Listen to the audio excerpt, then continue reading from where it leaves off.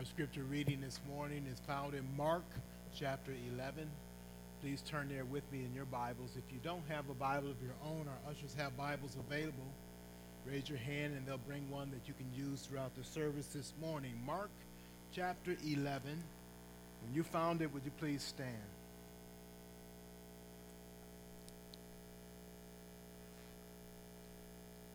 Please follow along with me as I read Mark 11. Now when they drew near to Jerusalem, to Bethphage and Bethany, at the Mount of Olives, Jesus sent two of his disciples and said to them, "Go into the village in front of you, and immediately as you enter it, you will find a colt tied, on which no one has ever sat. Untie it and bring it.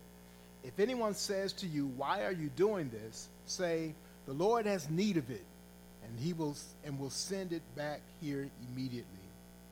And they went away and found a colt tied at a door outside in the street, and they untied it. And some of those standing there said to them, "What are you doing untying the colt?" And they told them what Jesus had said, and they let them go. And they brought the colt to Jesus and threw their cloaks on it, and he sat on it. And many spread their cloaks on the road, and others spread leafy branches that they had cut from the fields. And those who went before and those who followed were shouting, "Hosanna! Blessed is he who comes in the name of the Lord. Blessed is the coming kingdom of our father David. Hosanna in the highest." And he entered Jerusalem and went into the temple. And when he had looked around at everything, as it was already late, he went out to Bethany with the 12. On the following day, when they came from Bethany, he was hungry. And seeing in the distance a fig tree in leaf, he went to see if he could find anything on it. When he came to it, he found nothing but leaves, for it was not the season for figs. And he said to it, "May no one ever eat fruit from you again." And his disciples heard it. And they came to Jerusalem, and he entered the temple, began to drive out those who sold and those who bought in the temple. And he overturned the tables of the money changers and the seats of those who sold pigeons. And he would not allow anyone to carry anything through the temple. And he was teaching them and saying to them, "Is it not written, 'My house shall be called a house of prayer for all the nations'? But you have made it a den of robbers." And the chief priests and the scribes heard it and were seeking a way to destroy him, for they feared him, for all the crowd was astonished at his teaching. And when evening came, they went out of the city. As they passed by in the morning, they saw the fig tree withered away to its roots. And Peter remembered and said to him, "Rabbi, look, the fig tree that you cursed has withered." And Jesus answered them, "Have faith in God. Truly I say to you, whoever says to this mountain, 'Be taken up and thrown into the sea,' and does not doubt in his heart, but believes that what he says will come to pass, it will be done for him. Therefore I tell you, whatever you ask in prayer, believe that you have received it, and it will be yours. Whenever you stand praying, forgive if you have anything against anyone, so that your Father also who is in heaven may forgive you your trespasses." And they came again to Jerusalem. And as he was walking in the temple, the chief priests and the scribes and the elders came to him. And they said to him, "By what authority are you doing these things? Or who gave you this authority to do them?" Jesus said to them, "I will ask you one question. Answer me, and I will tell you by what authority I do these things. Was the baptism of John from heaven or from man? Answer me." And they discussed it with one another, saying, "If we say from heaven, he will say, 'Why then did you not believe him?' But shall we say from man?" They were afraid of the people, for they all held that John really was a prophet. So they answered Jesus, "We do not know." And Jesus said to them, "Neither will I tell you by what authority I do these things." May God give us understanding in this portion of Scripture that we read this morning. We'll be preaching through. Let's bow for a word of prayer. After prayer, our choir will come with special music and then the preaching of God's Word. We thank you, Father, for this day that you've given us. We thank you for a new month and a new week. And we thank you for the beautiful weather that we've enjoyed with this coming of May. We thank you for allowing us to gather here together today. We pray, Lord, that you would take away distractions, allow us to focus on your truth and on your word, and that your Holy Spirit will give us understanding and proper application, that you would challenge our thinking, speak to our hearts, minister to us through your Holy Spirit, through your word today. Use a messenger to speak forth your truth. And we pray that you would make it plain to us. We pray for people that are part of this church. We think of many who are suffering through different kinds of ailments. We just pray that you will watch over and be with each. And we just pray for your work here, that as you speak your word, as we come together, that you would use our lives to speak the gospel, that we live out the faith that we proclaim. As a result, that others would see Jesus in our lives and they would come to trust, to honor, to believe in him, to live for him. We pray this in Jesus' name. Amen. But please be seated.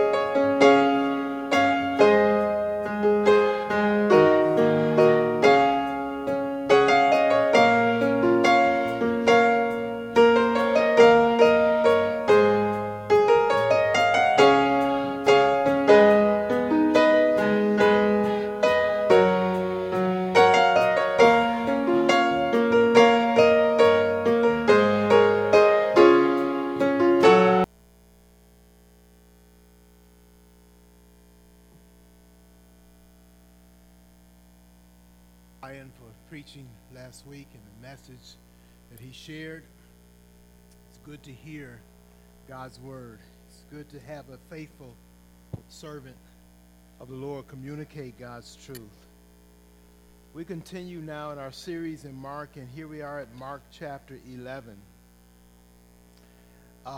We haven't focused a lot on geography in our study, but you can see if I could kind of visualize a map, the Sea of Galilee is a pear-shaped sea up in the northern portion in the time of Jesus in Israel, and he's been operating in that sphere, mainly Capernaum and that area, and now he began to travel down, and he veered over towards the Jordan River and the city of Jericho. And now he's headed over to Jerusalem. We notice there's 3 times when Jesus said to his disciples that the Son of Man is going to be arrested. He's going to be challenged. He's going to be beaten. He's going to be killed, crucified, and he's going to rise again. He's shared that with them 3 times. And that kind of went over their head. They didn't quite understand, or they're not quite getting that. But he's making his journey over to Jerusalem for that very purpose. And so now we see, and that's important because you look at the first verse of chapter 11. Now when they drew near to Jerusalem, they're almost there. They're getting there.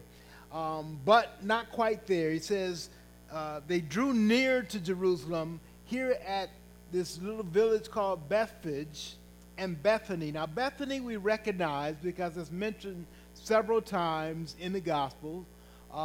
Bethany is the hometown of Lazarus and Mary and Martha. It's also in Mark chapter 14, we see there that in verse 3 it says, while he was at Bethany in the house of Simon the leper. So that's another notable interaction that he has in Bethany.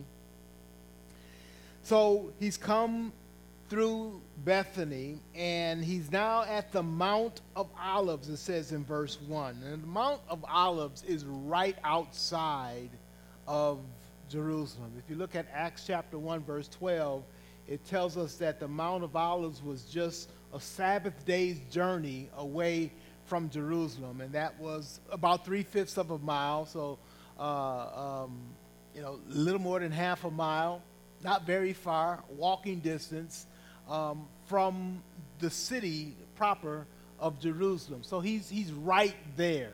So when he gets to that point, then these events happen that we see in verses 1 through 11 of chapter 12. It's an event that we commonly associate with Palm Sunday, when Jesus is coming into Jerusalem, and we see this display. And let me just tell you what's happening here. The king has come. The king has come, and he's coming into the city of Jerusalem, and he's making a big deal about it. And he's doing that for several reasons. One is he is fulfilling Scripture, and we'll see that as we go. But look first of all at his instructions to the disciples. He tells them, he sends 2 of his disciples. He says, go into the village, and you will find a colt. And I want you to untie this colt, this animal. I want you to bring it to me. And if people ask you about it, just tell them I have need of it, and they'll understand. And they'll send it. And so that's exactly what happens. It happens just as he says. And so they bring him this colt. Now, in the Gospel of Matthew, we see that there are actually 2 animals there. There's a colt and a donkey. And that's a part of what happens here. But those are just details. In verse 7, it says, they brought the colt to Jesus and threw their cloaks on it, and he sat on it.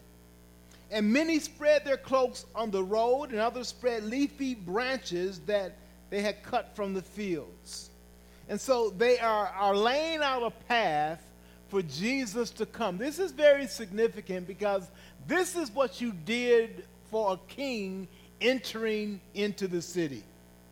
And they're doing that for Jesus, and Jesus, in fact, has instructed them to do this. He's instructed his disciples to go and find these animals. He's riding on it, and he's making his entry into the city.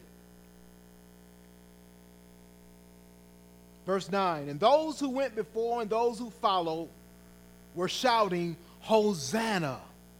Blessed is he who comes in the name of the Lord. Blessed is the coming kingdom of our father David. Hosanna in the highest. Hosanna, they say. It means save or please save.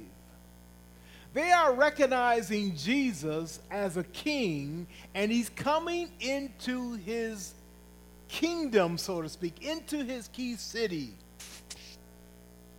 I want you to notice back with me in Mark chapter 1.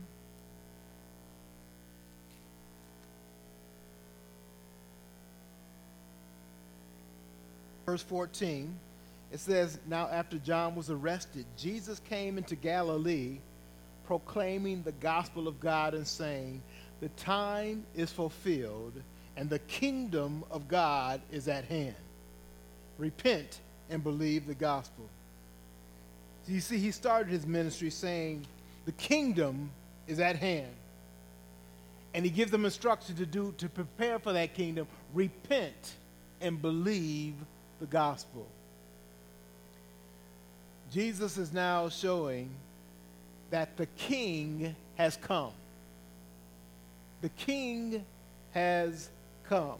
You can't miss that here. When they say Hosanna, they're saying, save us, please save us. And in fact, I'm not sure if they knew they were fulfilling Scripture or not, but God would set it up that way. So can we travel back to Scripture and just kind of take a look at what this speaks of?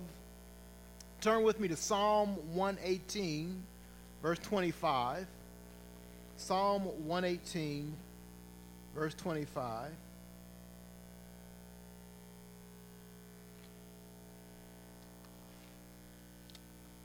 Save us, we pray, O Lord.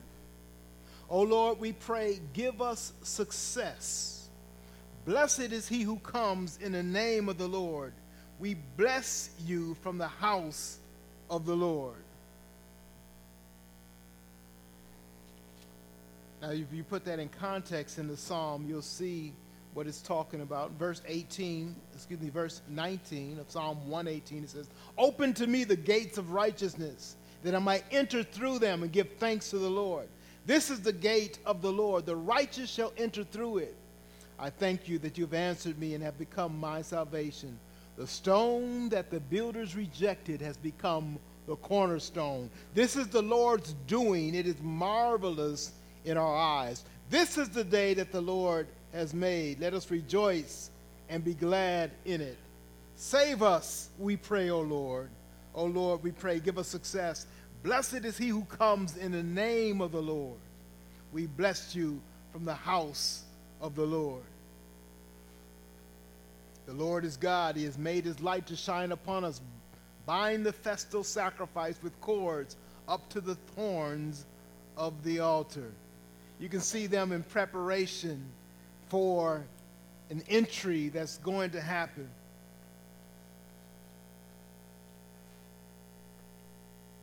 The marvelous thing about this text is Jesus' response.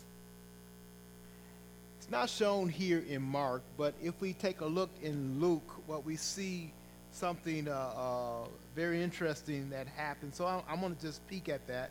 Luke chapter 19, starting at verse 29.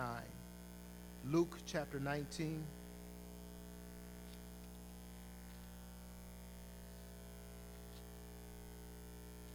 Start at verse 37. He was drawing near, already on the way down the Mount of Olives. The whole multitude of his disciples began to rejoice and praise God with a loud voice for all the mighty works that they had seen, saying, blessed is the King who comes in the name of the Lord. Peace in heaven and glory in the highest. Where have you heard that before? Peace in heaven and glory in the highest. You kind of heard that from the angels announcing the birth of Christ, didn't you? That's saying something significant is going on here. And then it says this, verse 39, and some of the Pharisees in the crowd said to him, teacher, rebuke your disciples. Now that alone tells you something. The Pharisees didn't like the implication of what was being said and what was being presented. Why did they not like that? They understood clearly the message that was being given. Here's the message. A king was coming into his kingdom. They didn't like that implication, and they said to Jesus, you need to straighten them out. You need to correct them. They're calling you king. They're saying you're coming into your kingdom. That can't be right. You better straighten them out. Well, here's what Jesus says in verse 40. He answered, I tell you, if these were silent, the very stones would cry out. Now, we've heard that scripture, but now let's put it in context. The rocks will cry out. Jesus says, look, it's true. The king is coming, and if y'all don't want to tell the truth, even the rocks will tell it. Even the inanimate objects that God has made will suddenly have a voice and vocalize the truth that the king has indeed come.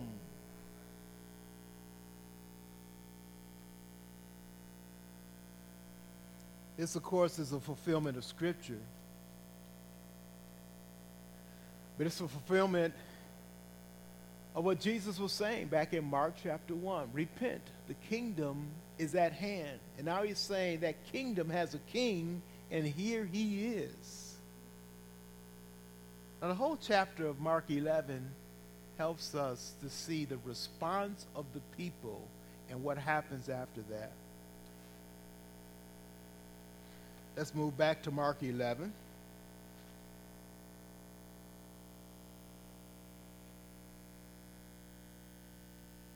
Verse 11, and he entered Jerusalem.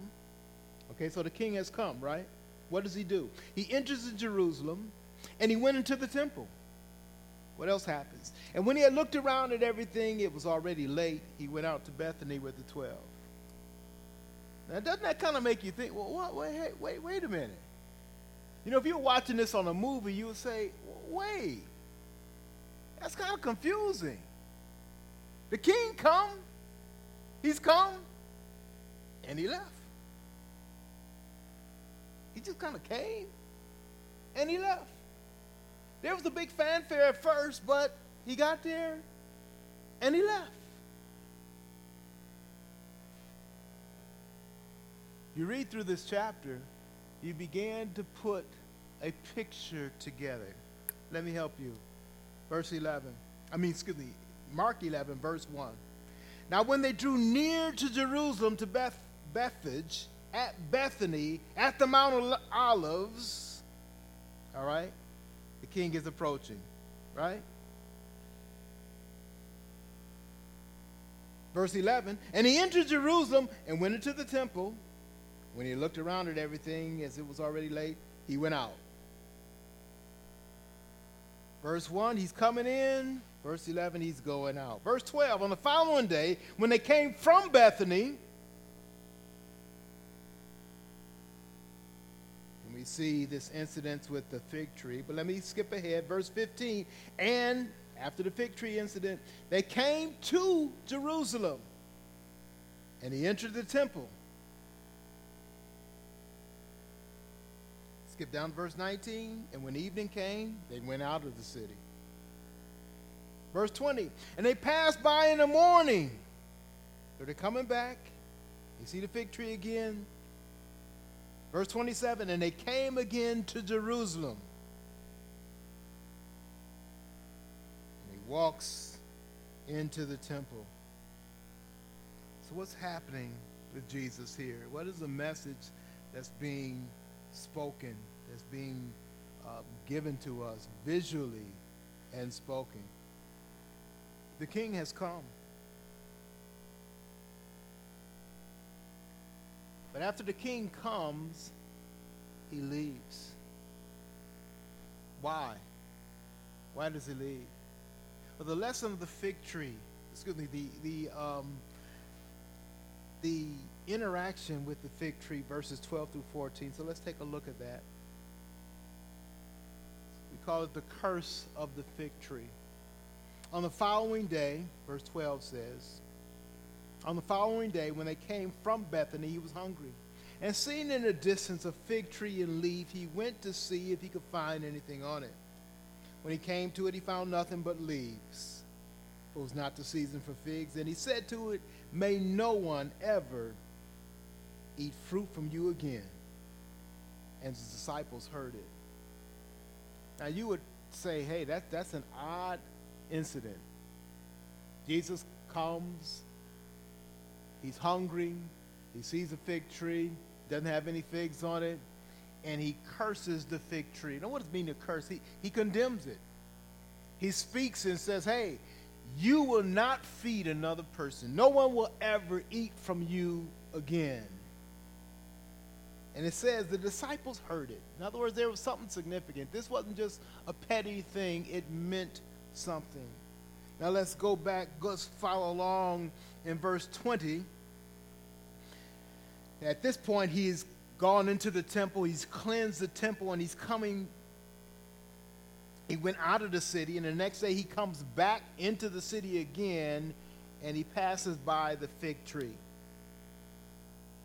It says in verse 20, as they passed by in the morning, they saw the fig tree withered away to its roots.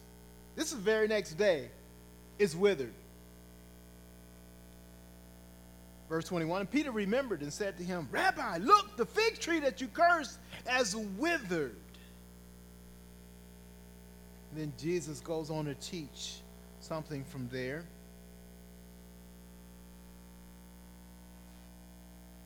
But what does this fig tree represent?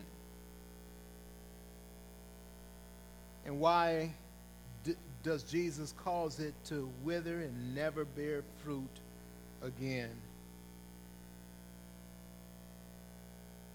Jesus came to this fig tree and he was hungry, it says. He expected to find fruit.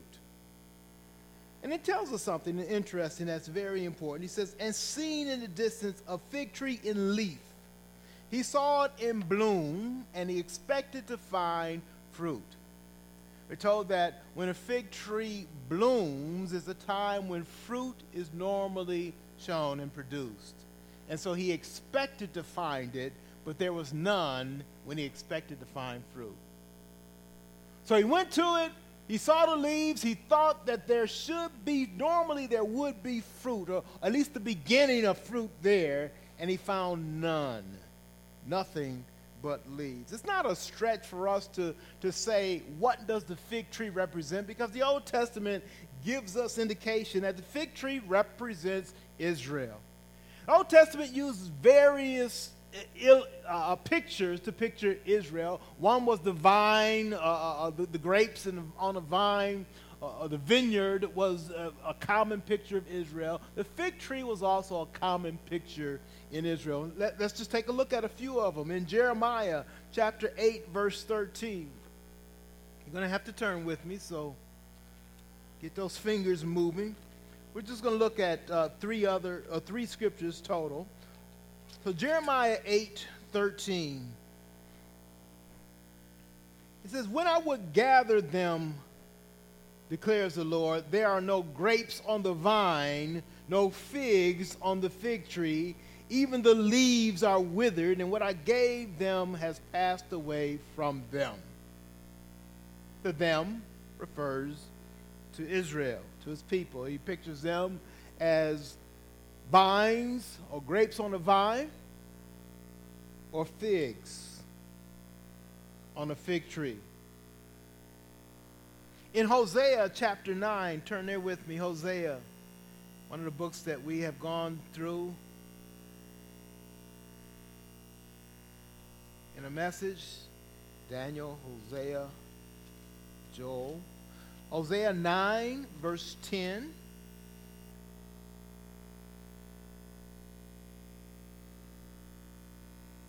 The prophets often use pictures and illustrations to point out things, and we can see here, Hosea 9, are you with me there? It says, like grapes in the wilderness, I found Israel. Like the first fruit on the fig tree in its first season, I saw your fathers. So again, uses that picture of a fig tree, as well as a vine or grapes, to picture Israel. In that same chapter, verse 16, he says, Ephraim, another word for Israel, is stricken. Their root is dried up. They shall bear no fruit. Even though they give birth, I will put their beloved children to death.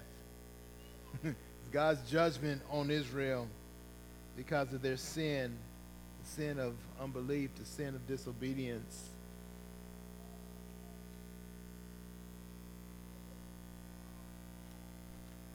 In the next book over from Hosea is Joel. If you turn to Joel chapter 1, verses 5 through 7, we see the picture again.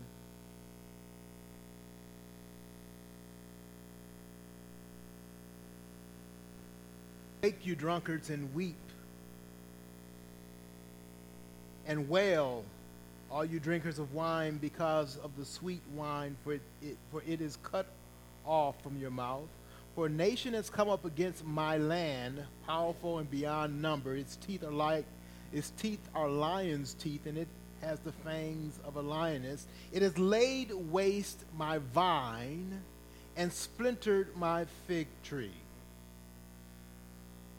Joel is prophesying of judgment to come on Israel. It's pictured there as a vine and a fig tree. So go back to our passage in Mark chapter 11. Jesus comes across a fig tree. He expects to find fruit, and he finds none, nothing but leaves. The image here is the king has come to his kingdom. The king has come, and the inhabitants are unprepared and not ready to accept the king. And the king that would expect to find fruit there, he finds nothing.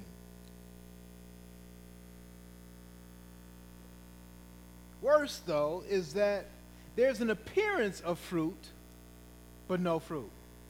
The leaves show an appearance and give you an expectation that there should be fruit, but there's no fruit at all. Jesus expected fruit. He expected fruit from his people, and he saw none at all. The king has come, and the inhabitants are not ready. Repent, for the kingdom of heaven is at hand. There's leaves, there's appearance of what should be coming, but there's no substance there. That's what Jesus found in his time as he literally is coming into Jerusalem and saying, hey, I am the king. Not only does he not find fruit when he expects to find fruit, what he finds is that which repels him, that which pushes him away, that which rejects him. Let's get into that in just a moment. Jesus is asserting himself as the king as he comes. You see in verse 11, he comes, he checks things out, but he leaves. The next day he comes in verse 12, and he checks the fig tree out, and there's nothing, and he leaves. Before he leaves that day, though, he goes into the temple. Look at verse 15. They came to Jerusalem, and he entered the temple and began to drive out those who sold and those who bought in the temple. And he overturned the tables of the money changers and the seats of those who sold pigeons. He would not allow anyone to carry anything through the temple, and he was teaching them. That's amazing to me. Jesus is cleansing the temple, and he's setting things straight, but it's not just a negative reaction. It also says he is teaching them. So he genuinely cared. He didn't just go out there and clear them out, but he was trying to teach them things through this that was right. Verse 17, he was teaching them and saying to them, is it not written, my house shall be called a house of prayer for all the nations? But you have made it a den of robbers. So he comes into the temple, and what does he find there?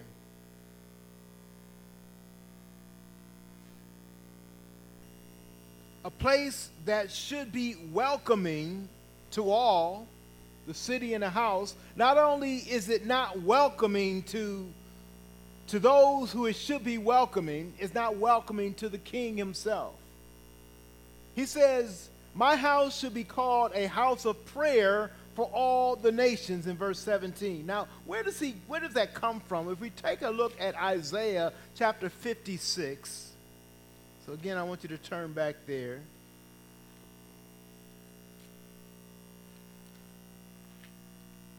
Isaiah 56, verse 3.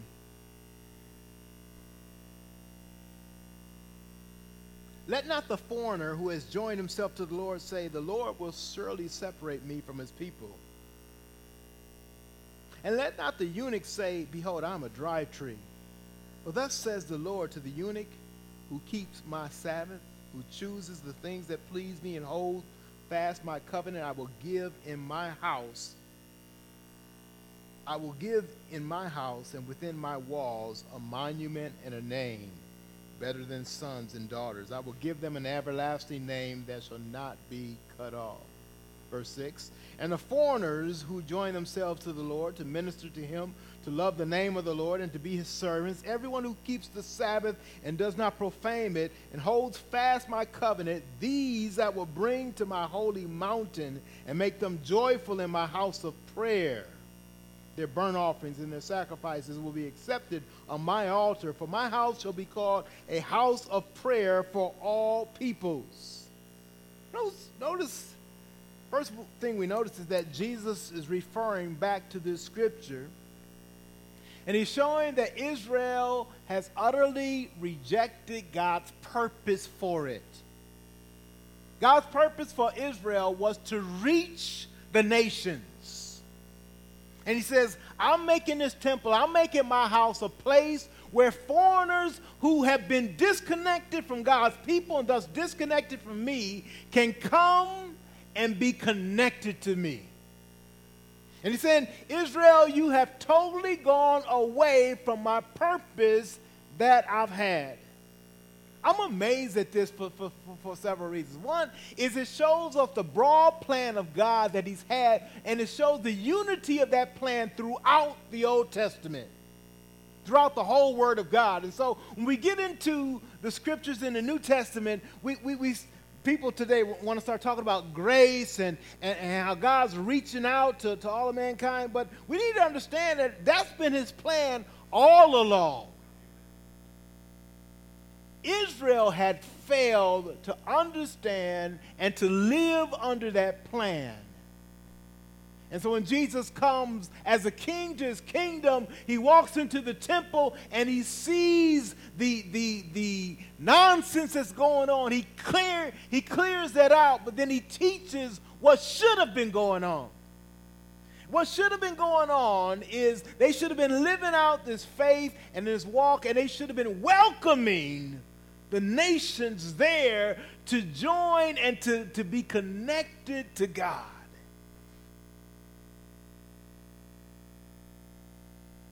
God has always had a plan to reach the nations, plural, to reach people. And his covenant people who should have been there, see, they are the leaves without the figs. They are in appearance only and no fruit. And Jesus says, I've rejected you. The curse shows that. I've rejected you because you've totally missed my loving and gracious purpose. You thought yourself something, and you've totally lost sight of what my purpose was for you. Yes, to save you and to use you as an instrument to draw in others. Jesus is a king, come to his kingdom, that's very disappointed in what he sees. But he sets things in order, and he is still gracious in what he does.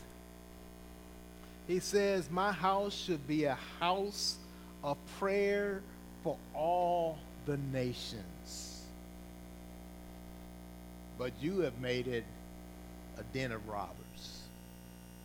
You've commercialized, and you have taken advantage for your profit the position that God has placed you in, and you have not done as I've pleased and as I've desired.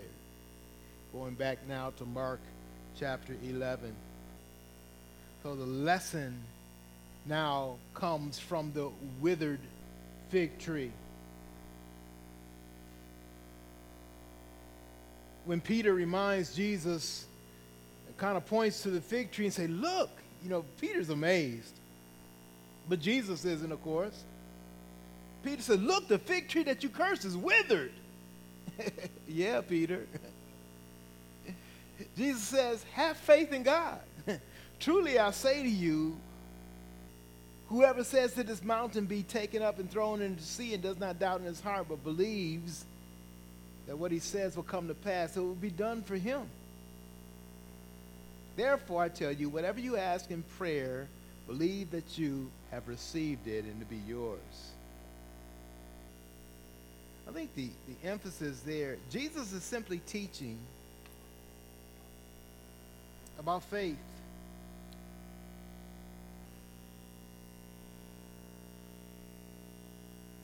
There's a curse to those who are leaves only, who are just for appearance sake but not the real faith. And then he says, here's the blessing. God responds to those who do believe. God is open and responding to them who trust in him, who believe. Doesn't have to just be the Jews. He started there, but he reaches out to all the nations. And he says, if you'll just believe, you'll see God's work. You will see God's blessing. And in this case, it was a curse, but it's a blessing as well because it's in response, or God is responding to the faithful, to those who have faith and full of faith. He also makes the connection, we've been making this in Wednesday night in our prayer time. He's making the connection between faith and forgiveness. He makes that clear connection when he says this, whenever you, verse 25, whenever you stand praying, forgive. If you have anything against anyone, so that your Father also who is in heaven may forgive you your trespasses. The connection between faith or between prayer and forgiveness is that, look, we cannot pray to God, or we cannot believe in God without living it out in our own lives and practicing that forgiveness in our own lives. He says that as you do that, you will see God's work. You will see his powerful work in your own life. So he says, hey, if you want to pray and you want to see God work, you need to live it out in your own life. Practice it. He says, forgive. Forgive. If you have anything against anyone, so that your Father also who is in heaven will forgive you. Then the last part of this chapter, we see Jesus' authority as a king is challenged by the inhabitants, by those who possess, so to speak, Jerusalem. We see a power struggle here. Jesus comes into Jerusalem and he does these things. And what are the things that he does? Well, we see him cleansing the temple and setting the purpose for God, the original purpose for God's place, for his house, to be a place of prayer and a place where those who are disconnected can come and be connected to him. So verse 27, they came again to Jerusalem. And as he was walking in the temple, the chief priests and the scribes and the elders came to him. They said to him, by what authority are you doing these things? Or who gave you this authority to do them? One of the things I noticed about, it just seems a small thing about Jesus in Jerusalem. It seems like he never spends a night in Jerusalem. He comes in and he goes out. He comes in and he goes out. And that in itself is his announcement that, hey, this place is corrupt. It's not right. There is a outward appearance of worship and right with God, but it's not right. One of the reasons why it's not right is it's controlled by the Sadducees, the Pharisees, the scribes and the elders, the chief priests. And we see them now coming to Jesus and they ask him a question. Who gave you permission to do all this stuff that you're doing? Who said you can come up in our city, come up in our temple, and change this stuff and set it straight? And Jesus says, I'll be glad to answer that if you would in turn answer my question. And he gives them a question. He says this: was the baptism of John from heaven or from man? Answer me. Very simple, direct question. Tell me, John, do you respect him or not? Was he real or not? Was he from heaven or did he make it up? Did he get his authority from heaven or did he just assume something on his own? And it tells us that they pondered. Verse 31, they discussed it with one another. Now, you might think, how do we know what they discussed? I can tell you how we know. We can know because there was a Joseph of Arimathea. There was a Nicodemus. These men were part of this council. They were part of this inner circle. But these were men that eventually, as they saw the things that were happening, that God opened their eyes.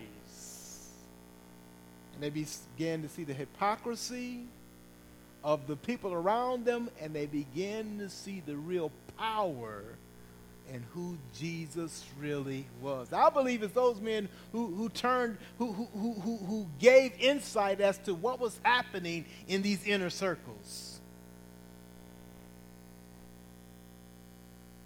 So it says in verse 31, as they discussed it with one another, saying, if we say from heaven, he will say, why then did you not believe him? So it's clear they didn't believe John. But they couldn't give a real sound answer as to why. They just didn't like him. Verse 32, but shall we say from man? They were afraid of the people, for all the people held that John really was a prophet. Notice this is not the kind of fear that Jesus ever had, where he was afraid of the people.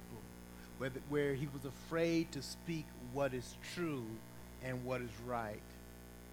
They are holding to their own thing. They're holding on to their power is what they're doing. They're afraid to say what they really believe because they feel the people will turn against them. These are the people who recognize Jesus for who he is, and they proclaim that truth. Even though they couldn't hold on to that, we notice that they laid down their palm branches and acknowledge. They're simply acknowledging what is true. Now later on, when Jesus, just a few days later, he was to be put on the cross and nobody else will be around him then, but they still acknowledge what is true about Jesus simply because it is true. These religious leaders would not acknowledge the truth.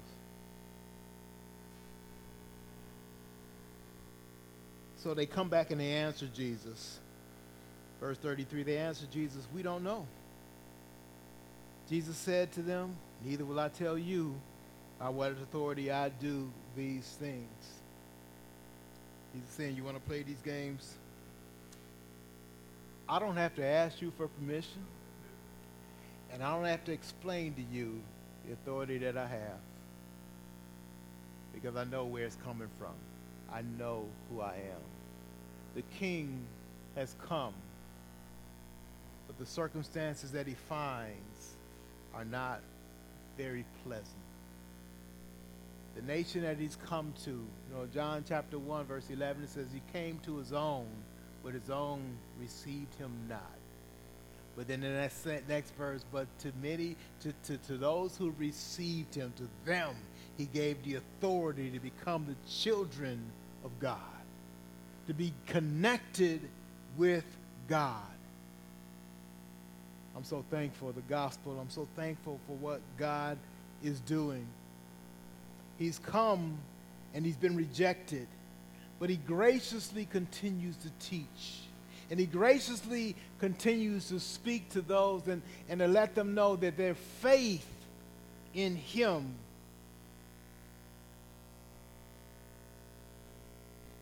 will save them. God will respond to that.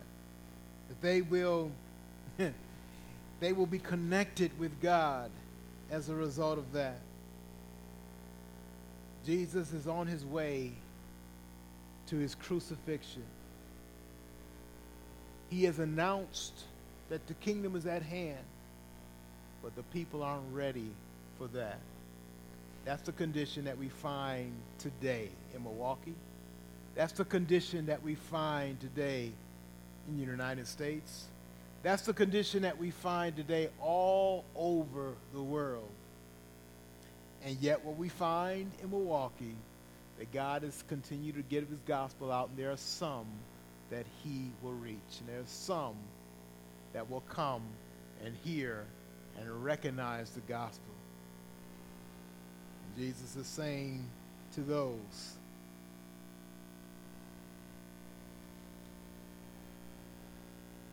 have faith in God. Whoever says to this mountain, be taken up and thrown into the sea, and does not doubt in his heart, but believes that what he says will come to pass, it will be done for him. Therefore, I tell you, whatever you ask in prayer, believe that you have received it, it will be yours. He's saying trust God, believe in God, and embrace what God has promised. You'll see the power of God in your life. That power is displayed in the Lord Jesus Christ. And so, though overall Jesus is rejected by so many, the gospel goes out because there are some that he's reaching. There are some that are among the many that he's calling to himself. It's still God's purpose that his house be a house of prayer for all the nations, a house where people can come and trust in God regardless of where they have come from. He's drawn them to himself. God is speaking to your heart today. The message goes out to you. Are you going to receive the King, or are you rejecting him? Father, we pray that you would speak through your word today. You would break through the hardened hearts. You open the eyes that they might see Jesus for who he is.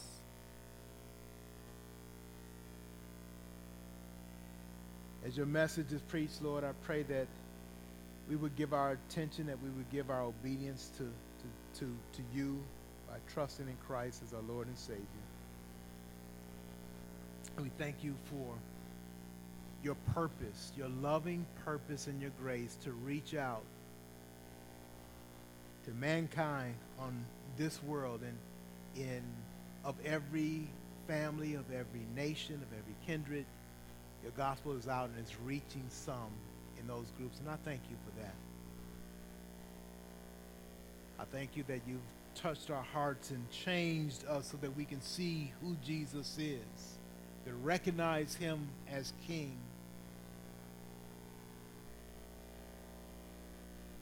So, Lord, you condemn those who are just have an outward appearance, and you draw those who your message is going out to who would trust in you. So we pray and we thank you for that. Now, as we prepare for communion, Lord, we pray that you would purify our hearts.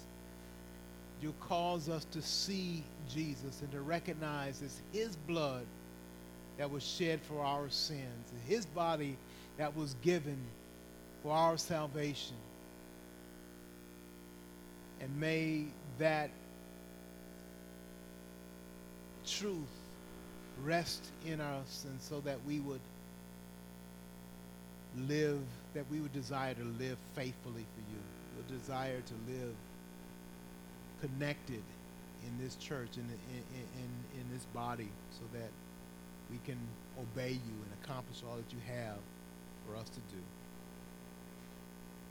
Bless us and open our eyes as we interact in communion together. In Jesus' name we pray.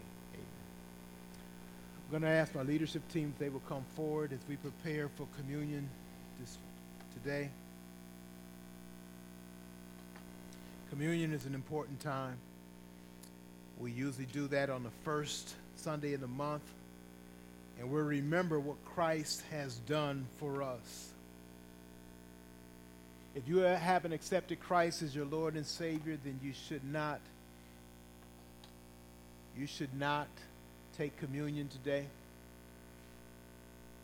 If you are a child of God, if you've trusted Christ as your Lord and Savior and you're walking in obedience, we encourage you to examine yourself and so take communion, remembering Christ and who he is and what he has done for us. So let's bow in a word of prayer. Let's prepare our hearts for communion today. You search your heart. If there's something that you need to ask forgiveness for, do that now, would you? Get that right now with God. If your heart is not open to a brother or sister, you have not forgiven them, not right with them, I encourage you to get that right. Your fellowship with God is affected by that. Get that right now. So as we pause for prayer, we give you that opportunity to examine your heart, to think through, to pray through. It shouldn't be something that you just did today. You should have done that as you on your way to church, even as you're preparing in your mind during the week to come to fellowship with God's people. So I pray you take that serious. And now we're going to have a moment of silence where we can pray. I'm going to ask Brian if he would give us that moment of silence and then pray for us as we prepare ourselves for communion right now. So let's pray. The Word of God gives us instructions in 1 Corinthians 11 of how we ought to regard this time, to take it seriously. And we're not to do it in an unworthy manner. And then we are to take of the bread and take of the cup. The bread represents Jesus' body. He took on a human body so he could be the sacrifice or the payment for our sin. And so we want to remember if he would pray for Christ and the element that represents his body, this wafer or this bread. I would ask Lawrence if he would pray for us and thank God for the juice that represents Jesus' blood that pays for our sin. So let's bow in a time of prayer. I'll and direct you to come. Here's what we ask of you, that you will come from your seats along the outer aisles and come and enter back through the center aisle. If you're not going to take communion, we ask that you would continue in that procession so that people won't have to walk over you to get back to their seat. But if you're not going to take communion, then just walk and don't take a tray, don't take a dish.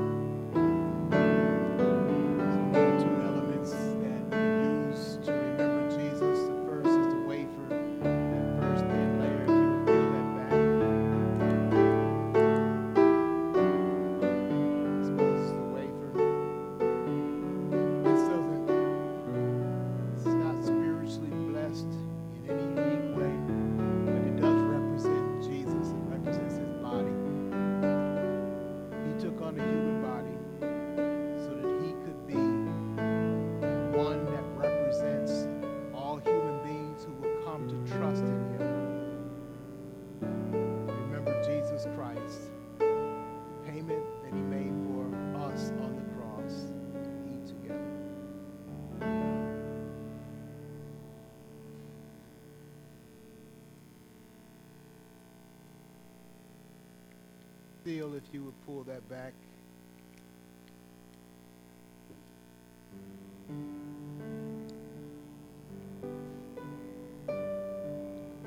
His juice represents Jesus' blood.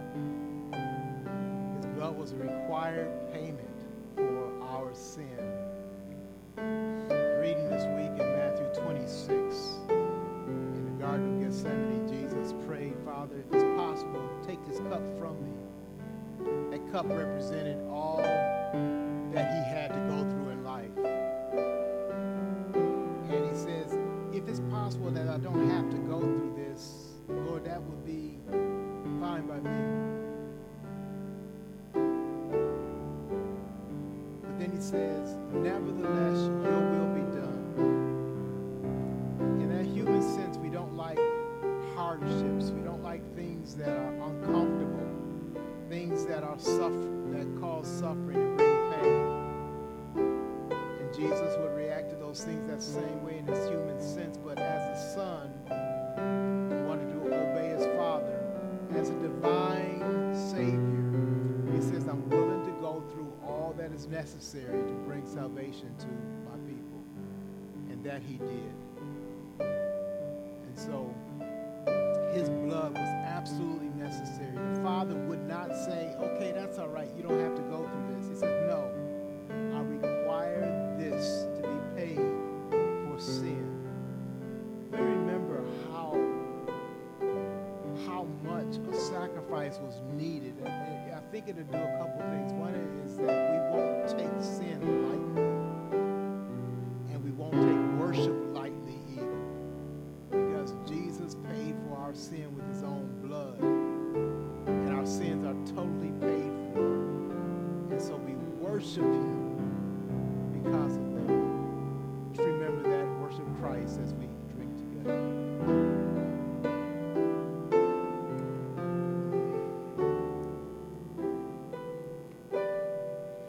Father, we love you.